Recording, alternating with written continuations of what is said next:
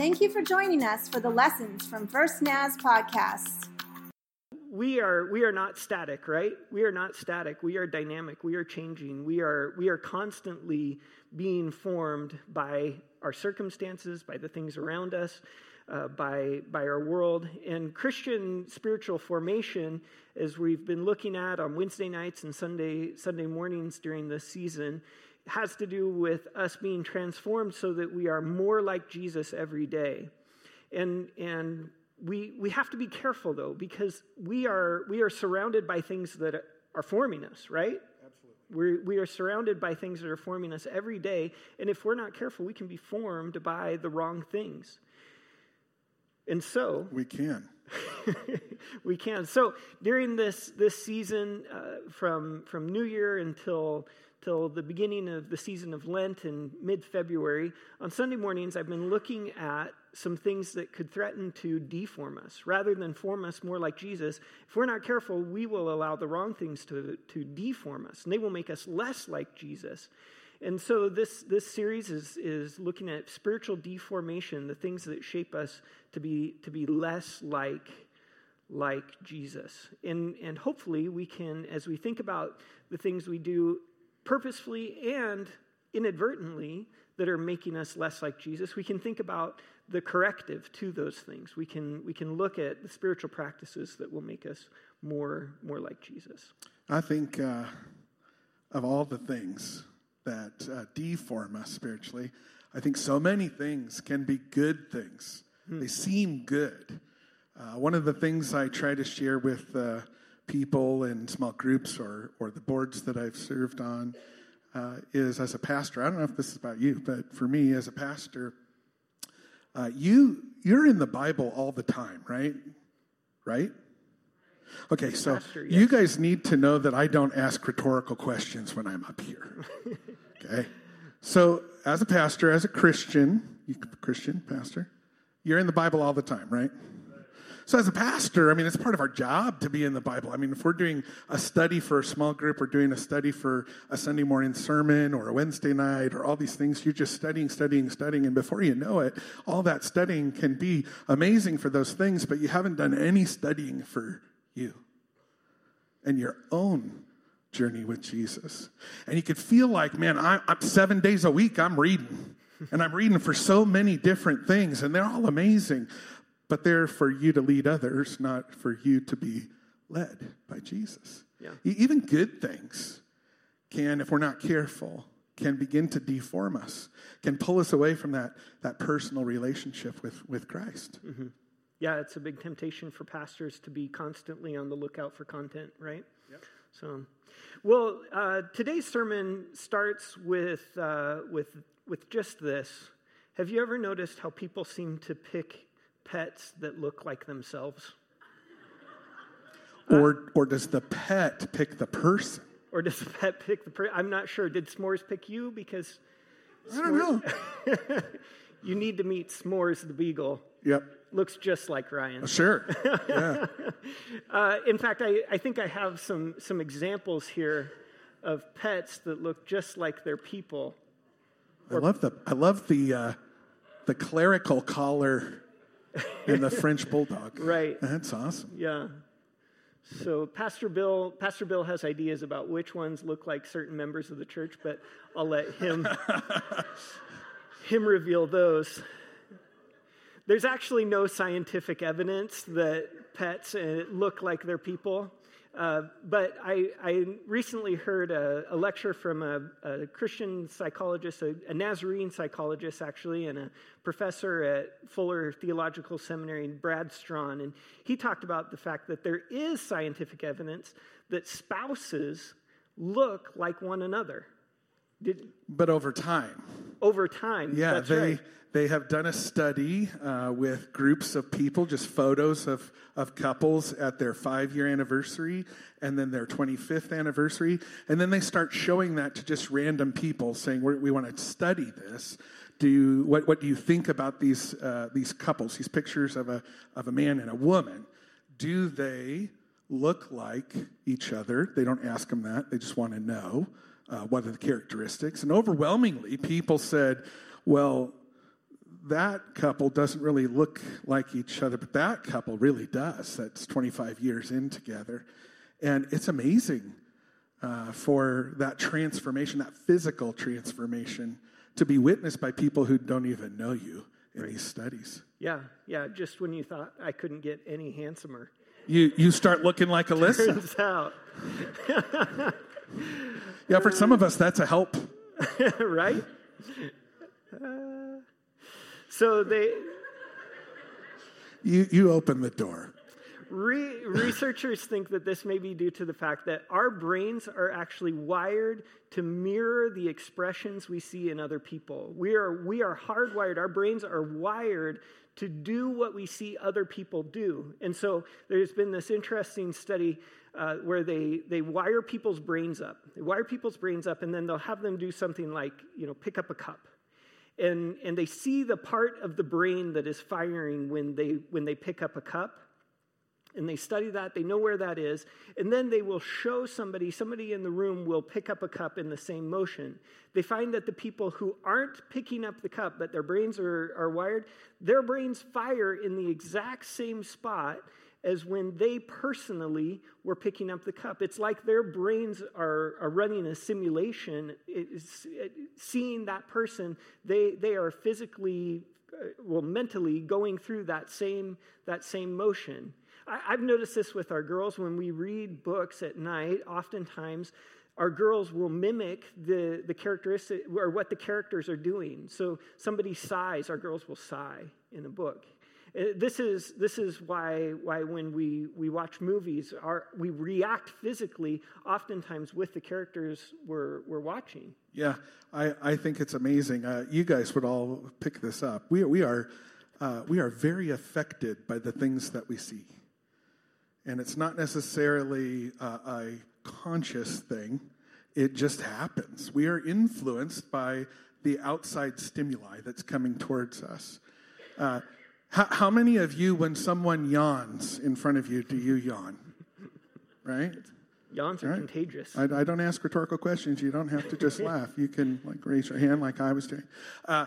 Or I find it amazing, like when you tilt your head when you're talking to somebody or a group of people, and a lot of them kind of, like they can see you better when they go eye to eye with you. It is amazing when you think about it, what is happening in our brains. And that study that shows the firing of the neurons, even though we're not doing that act, we are getting the same firings of neurons that the person who's actually doing it is getting. Yeah. Sometimes people are really like that is the root of empathy for us when we mirror what people are doing. I've noticed that you don't particularly appreciate it though when I walk like this. No. So it's not always. So they say that imitation is the perfect form of flattery, right? It's not. There are some things that just don't carry. So this is really fascinating, though, because what science is discovering, Brad Strawn talks about this, is that we have often thought that our face is the window to our heart, that our bodies are just a means of expressing what's going on inside of us. But science has discovered that the opposite is actually true, that oftentimes our faces and our expressions will inform our emotions. And so quite a few years ago, it's been 10 years or more ago, Alyssa and I watched a TED Talk. We watched this TED Talk about power posing. Have you ever heard of power posing? No. Power posing is making yourself big. It is standing in a position that makes you feel, powerful. So sitting with your hands up and your feet up. That's a powerful feeling. If you stand like Captain America, or who stands like this? I don't know my. Captain America. Okay. That's all the way. If you stand like Captain America, like I just normally do, this is my. Because you look like Captain America. My baseline posture. So if you stand like this, studies have shown that testosterone levels will actually rise in your body. It will make you feel more confident. So if you're ever about to give announcements at First Naz, go into the bathroom and stand like this in front of the mirror for a few minutes. Or you could do it right here while you give announcements. There you go. Yeah. There you go. This is interesting, too. The studies have also found that because our expressions inform our emotions, they've discovered that an interesting form of antidepressant comes by way of Botox. Because what does Botox do? It freezes your muscles. And so if I would get rid of these wrinkles here so I could, and not scowl quite so much. Yeah. Those are really defined. Thank you. If They are, haven't you noticed? I frown a lot. If you are physically unable to make the face that represents displeasure, you feel less displeasure. If you're physically unable to frown, you feel less sad. Studies have shown that that's true. And so this mirroring, this mimicking, when we look at other people and react to how they are expressing themselves, when we tilt our head and frown when they frown, we begin to feel what they are feeling. This is the foundation of empathy. This is how we actually experience what another person is experiencing by just watching what they are doing. This is really powerful stuff if we think about the world around us telling us how we might feel. Yeah. So how many of you, if you've ever been in a mood, we'll just say in a mood, have had somebody tell you to smile? Some of you are learning.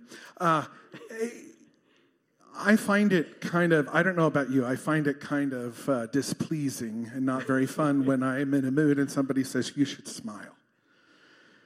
But the science shows, if you do want to get out of that mood, you could have your body tell yourself that it's not in that mood. And sometimes I think we look at those people who say, you need to smile. You look like you're in a bad mood. And we want to kill them. If it's a brother or sister here in church, I mean, this is a safe place, right? There's concern. There's empathy coming your way. They're not just trying to be bratty about it, maybe, for the most part. Yeah. Depends on the person, I But suppose. to just stop and take a moment and maybe try to smile and help yourself by having your body inform you that you could change your mind about your mood. Yeah. It's amazing. This is also really powerful when we think about the things that affect our emotions and the things we allow in our sphere of influence. So think, for instance, about social media, that it is designed, the algorithms are designed to stay on the things that you linger on. So if you're tempted to linger on the things that stir up emotions in you that are good and pleasing, social media might find more of those things that are good and pleasing to put in your way. But the reality is, we tend to linger on those things that make us do this. And make us a little frustrated. We tend to linger on those things, and so social media says, they like that. They'll stay longer if I get more stuff like that in front of them. And so we can be heavily influenced by, in our hearts, in our feelings, in the way we see the world based on what we allow our minds to linger on. And I'm really fascinated by this. This is really amazing to me. The science is a reminder of just how complex we are, and that we are human beings. We aren't bodies that happen to have a soul or souls that happen to have a body, but God created humanity as a body, mind, spirit. And they all are at play working together. We talked about this on Wednesday night as we were discussing Dallas Willard's book about how all of us is working together to make us who we are. Our mind, our feelings, our spirit, our soul, our body, even the world around us, our social context is making us who we are. And I see this in Scripture as God wants us to love God with not just, God, when he gives the command, he doesn't just say, love God. God says, love the Lord your God with all of your heart, with all of your mind, with all of your strength. We are multifaceted, but we are human. We are a human being, one human being. And so God has called us to love God with all that we are. So today, the unspiritual practice that I'm looking at, I'm calling outside-in faith. And outside-in faith is a spiritual life that is shaped more by the things that are around us on a day-to-day basis, more by the problems that we face or the good things that we face than it is by Jesus' work within us. When we look at what is around us to help our faith, sometimes it can be really helpful, right? Sometimes our circumstances cause us to praise God. Sometimes we are surrounded by good Christian people that encourage us and make us want to be more like Jesus. Sometimes everything is going our way and we can't help but say, praise God, thank you, Lord. But the reality is life has taught us that not every day is a good day. Not every day is a day that if we're dependent on what happens that day, it's going to draw us closer to God and make us more like Jesus. And so we've learned that jobs change, that relationships come and go, and that sometimes the storms of life can threaten to sink us. And today we're looking at a story from the Gospel of Matthew where one of Jesus' disciples, Peter, he looks to Jesus to stay above the wind and the waves, but his focus on the calm presence of Jesus doesn't last long.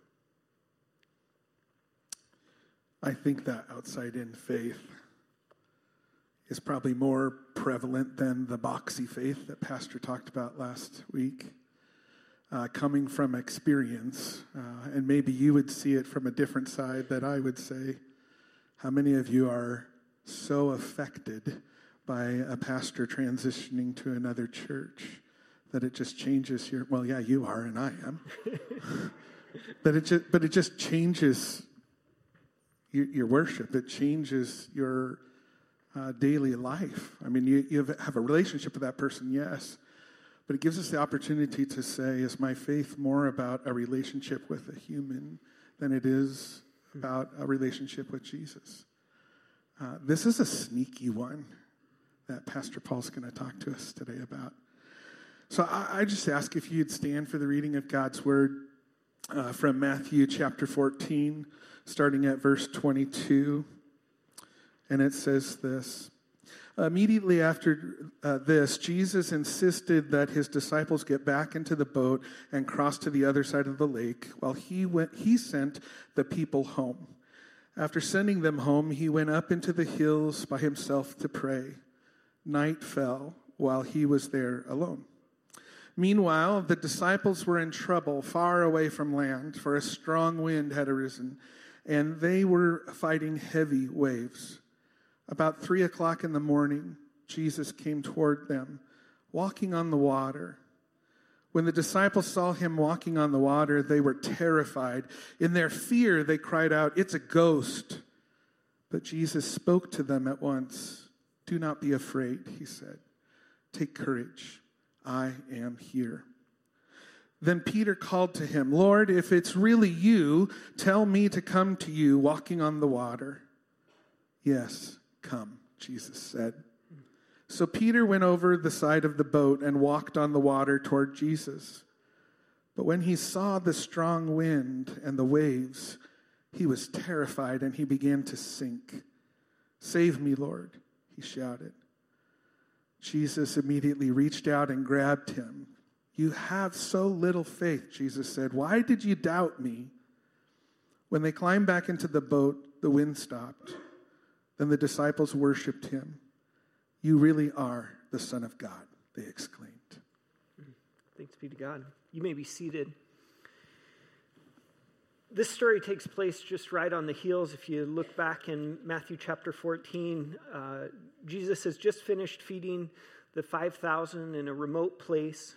After that spectacle, Jesus wanted time to be alone to pray. And so he sent his disciples on across the lake by themselves. And the disciples, you'll remember, many of them were fishermen by trade. They're they are capable men in a boat, right? Especially on the Sea of Galilee. It's their home waters. They've been on those waters all their lives. And so as they go out into the middle of the lake, night falls, and Scripture says they find themselves in trouble.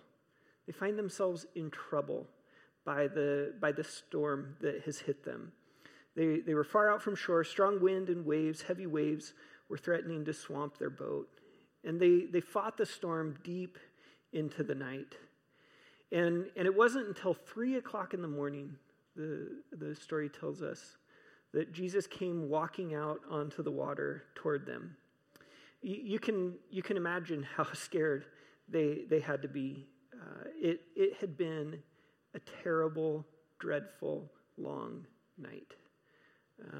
That having just a little bit of experience in a boat, you can imagine the difficulty of staying so attentive in the dark, trying to navigate wave to wave, that micro navigation that you have to do to just make sure that the bow stays up, that they don't get swamped. But all the while, they're still doing the big picture navigation. They're trying to avoid places they know they need to avoid. They're trying to maybe get into a place that would provide them some shelter and some safety. And so they're all night so focused on staying afloat. You can imagine that they were probably exhausted. They'd been bailing water. They didn't have the automatic bilge that the fancy boats have these days.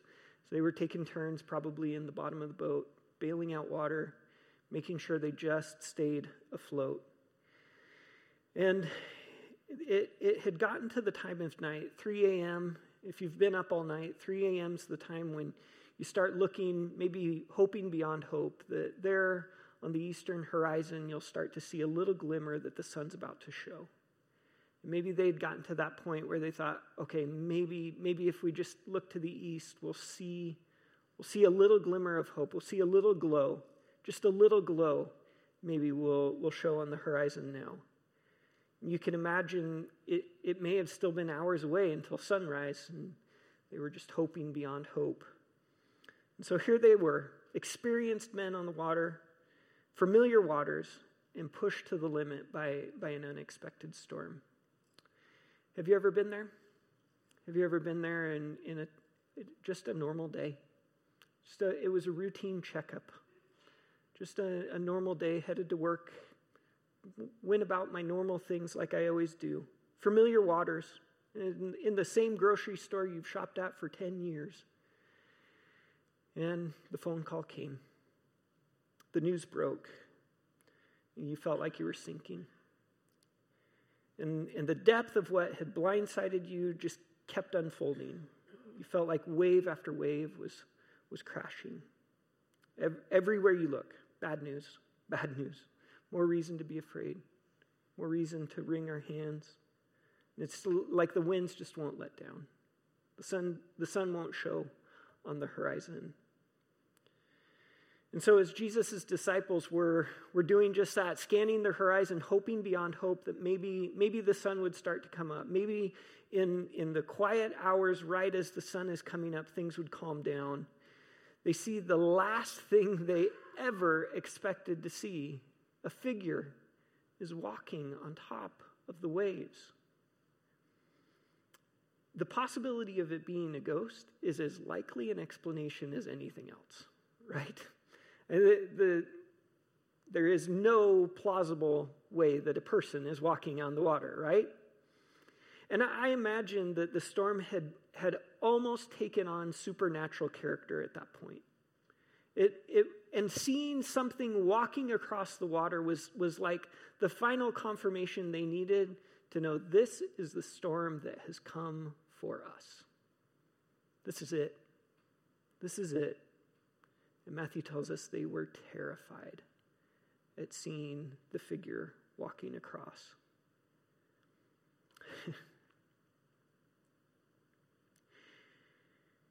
It's amazing how help can sometimes seem terrifying. If it didn't hit so close to home, it would almost be funny to think of the disciples being afraid to see Jesus in that moment. Light dawns at the end of the tunnel, and our reaction is often, well, it's the train coming. And so Jesus arrives, and the disciples are terrified.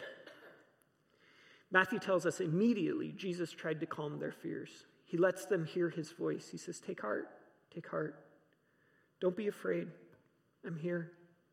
I'm present. And Peter's response is kind of the opposite of what my response would be.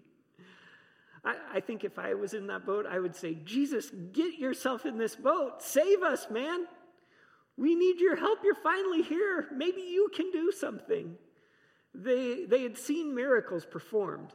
They knew Jesus was in the saving business. And so it seems like Peter's reaction would be, do something. But Peter's reaction is the exact opposite. Peter's reaction is, hey, Jesus, let me come out and walk on the waves with you. Call me out, and I'll be able to walk on the water.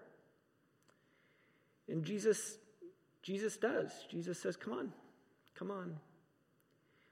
And the power of this story is the late 90s audio adrenaline song, if I keep my eyes on Jesus, I can walk on water. It's an old reference. But for us old people, it really hits home. The idea that Peter takes his focus off of Jesus for even a moment, and he begins to sink. And amazingly, Jesus doesn't let Peter drown, does he? As I picture it in my mind, Jesus doesn't even let Peter's hair get wet, right? Like, he doesn't sink very far. He's panicking, and Jesus is just so calmly right there.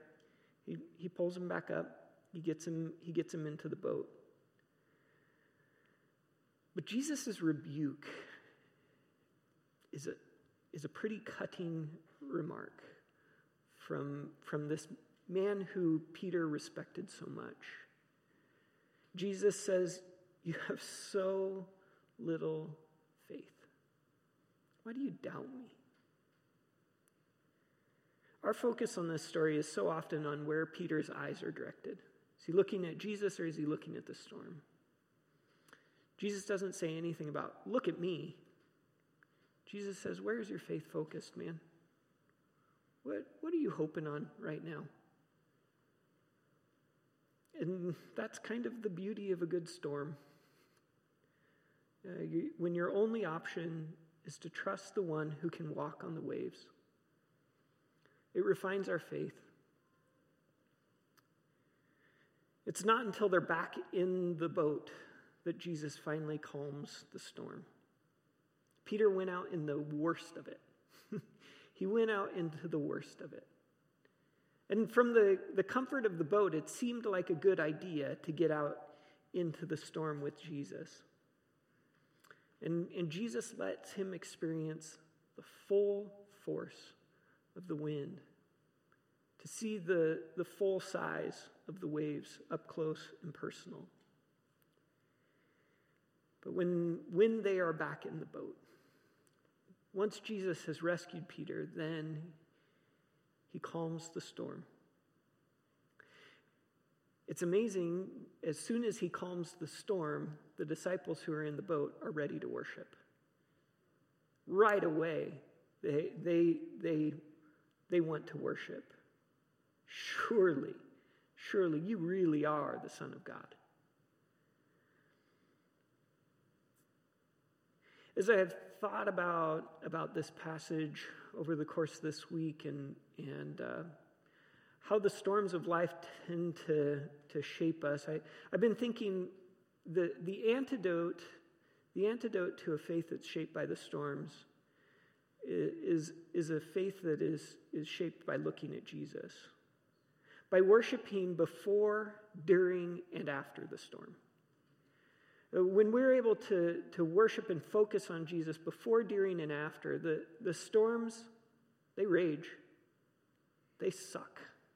The storms hurt us, and they're awful.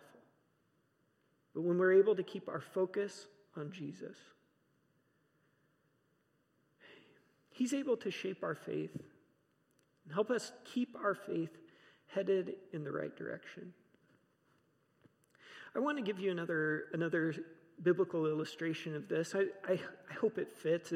It's inspiring to me. It's a thought that kind of came to me this week through my devotions as I was trying to be shaped but not looking for content. Content came to me. Thanks, Pastor Ryan.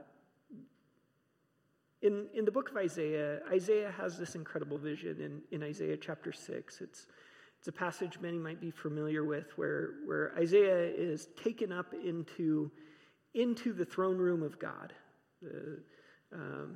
He has this incredible vision. God is on his throne and he's surrounded by angels, and the angels are singing and flying around him, singing, "Holy, holy, holy is the Lord of heaven's armies. The whole earth is filled with his glory." Isaiah knows immediately upon seeing where he is that he is not worthy of being there. And he says, "Woe to me, for I'm a man of unclean lips and live among a people of unclean lips." And so an angel grabs a coal and purifies his lips from a coal from the altar and touches his mouth with the burning coal, and it purifies him. The angel says, "Look, now you are pure." After that has happened, the voice of the Lord speaks and says, whom should I send as a messenger to this people? Who will go for us? The question is an open question. Anybody could have responded, right? This isn't a question directed at Isaiah, and this is an important piece in Isaiah and a reminder to us. God is calling out, looking for whom he might send. God is not saying, "Oh, I've got the pastors, so I'll just send them. I've got the missionaries, we'll just send them." God is calling to the earth, saying, "Who will go for me?" Isaiah happens to be there and says, "Here I am. I'll go. I'll do it. God, if you need somebody, I'm right here. I'll go. Let me go. Here I am." And the Lord's response is interesting, because you would think, here's Isaiah, like so faithful, so caught up into God's presence, having this amazing experience with God. Okay, you're willing, Isaiah. We're going to bless you all over. We're going to just give you every imaginable blessing that you could experience, Isaiah. But this is what the Lord says in Isaiah chapter 6, verse 9. "And he said, 'Yes, go and say to this people, listen carefully but do not understand. Watch closely but learn nothing. Harden the hearts of those people. Plug their ears and shut their eyes. That way they will not see with their eyes, nor hear with their ears, nor understand with their hearts, and turn to me for healing.'" And so Isaiah's got the message, but it's not a real cheerful message. It's a hard message. People are going to hear Isaiah speak, they're not going to understand. They're going to see the things that Isaiah does, they're not going to learn anything from him. Their hearts are going to be hard, their ears are going to be plugged. And so Isaiah thinks, okay, so it's going to be a tough first month. It's going to be a tough start. I get it. That's okay. And he has the bravery to ask the question. Then I said, "Lord, how long will this go on?" And he replied, "Until their towns are empty, their houses are deserted, and the whole country is a wasteland. Until the Lord has sent everyone away and the entire land of Israel lies deserted. Even if a remnant survive, it will be invaded again and burned. But as the terebinth or the oak tree leave a stump when it is cut down, so Israel's stump will be a holy seed." Isaiah thinks, okay, I'm responding to God's call. Where's my mega church? Where are the accolades? God, I've seen that preacher on TV. He's got a private jet. Where's mine? God says they're going to hear, but they're not going to understand. And it's going to go on all of your ministry. God doesn't promise a life of ease, even when we keep our focus on him. God doesn't promise a life of ease. When we are faithful, we will still fight storms to the very end. Don't let me be too fatalistic here. There are many, many good days in life.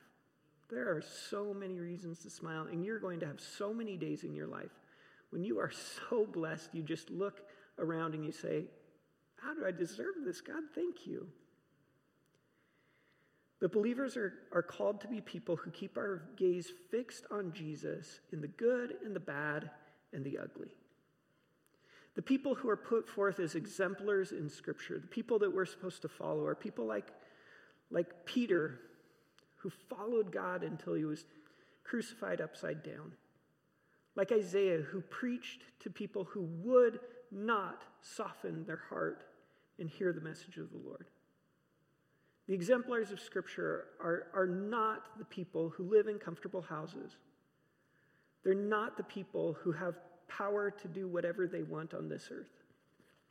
The examples of Scripture are the people who are faithful in spite of how little power they have, how little their voice is heard, but are faithful to God, day in and day out. And our responsibility, our hope in the midst of a world that is shaping us and will shape us, is to continue to focus on Jesus. I'm going to lead you through an activity this morning, just a time of prayer. Just going to lead you through some prayer to one tool that maybe will help. Will help you as you fight storms that might arise in your life. So I invite you to just sit, hands on your lap, close your eyes and pray. Lord, we welcome your presence. We know that you are going to give us days when we are so much better than we deserve, and we praise you and thank you. We thank you for the good days. We thank you, God, that you bless us beyond what we are worthy of, more than we could ever hope or imagine, and certainly more than we are worthy of. God, we thank you for those wonderful days. We thank you for the many blessings that you have placed in our lives. We recognize, God, that we often mistake prosperity for blessing, and we repent of that. We ask you, God, to remind us that the blessing that you want to pour out in our lives is to bring you glory and honor. That the way that you bless us is by giving us chances to respond to you, to say yes to you, to be faithful to you, even when the storms of life are raging. And so, God, this morning we focus ourselves on your presence that is with us. Jesus has promised to never forsake us, even to the very end of the age. And so, God, we focus on the presence of Jesus right here in front of you. We welcome your presence. We thank you for your presence, God. I invite you to breathe deeply, to know the presence of God, to sense God's presence at work in you. I'd invite you to feel deep down inside of you the peace that comes from God's presence.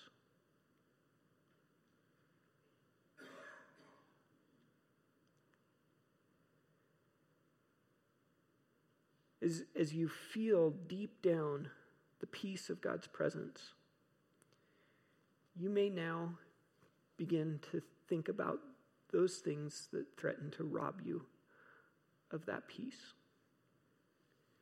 You may think about the situation at work that is just causing you stress.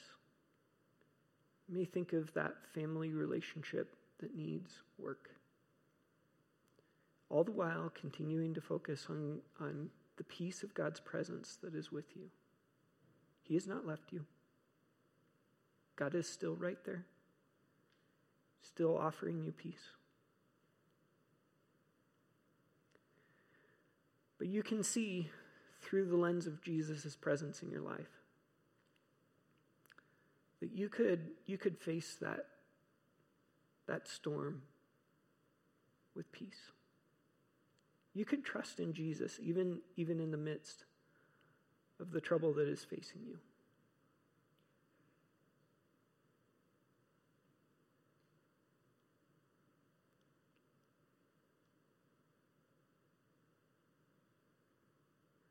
Let's go back to just focusing on his presence, to just once again fully experiencing the peace that he provides, contentment in your heart. Maybe it's time to list a few of the blessings that are around you, to remember his goodness in so many ways.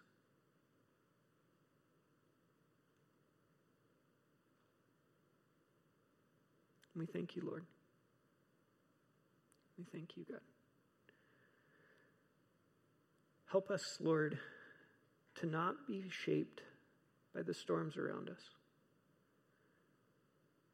but to allow the presence of Jesus in our lives at every turn to shape us, determine our future and our hope, Lord. We thank you, God. In Jesus' name, amen. That's just a simple practice I'd encourage you to consider when storms are raging, when it is difficult, to just allow yourself to enter into the presence of Jesus. Some people call it finding your breath, just stopping and recognizing his presence with you and finding his peace at work within you. I encourage you to do that day in and day out. Sometimes all day. Sometimes all day. All right? Why don't you stand and let me bless you as you go.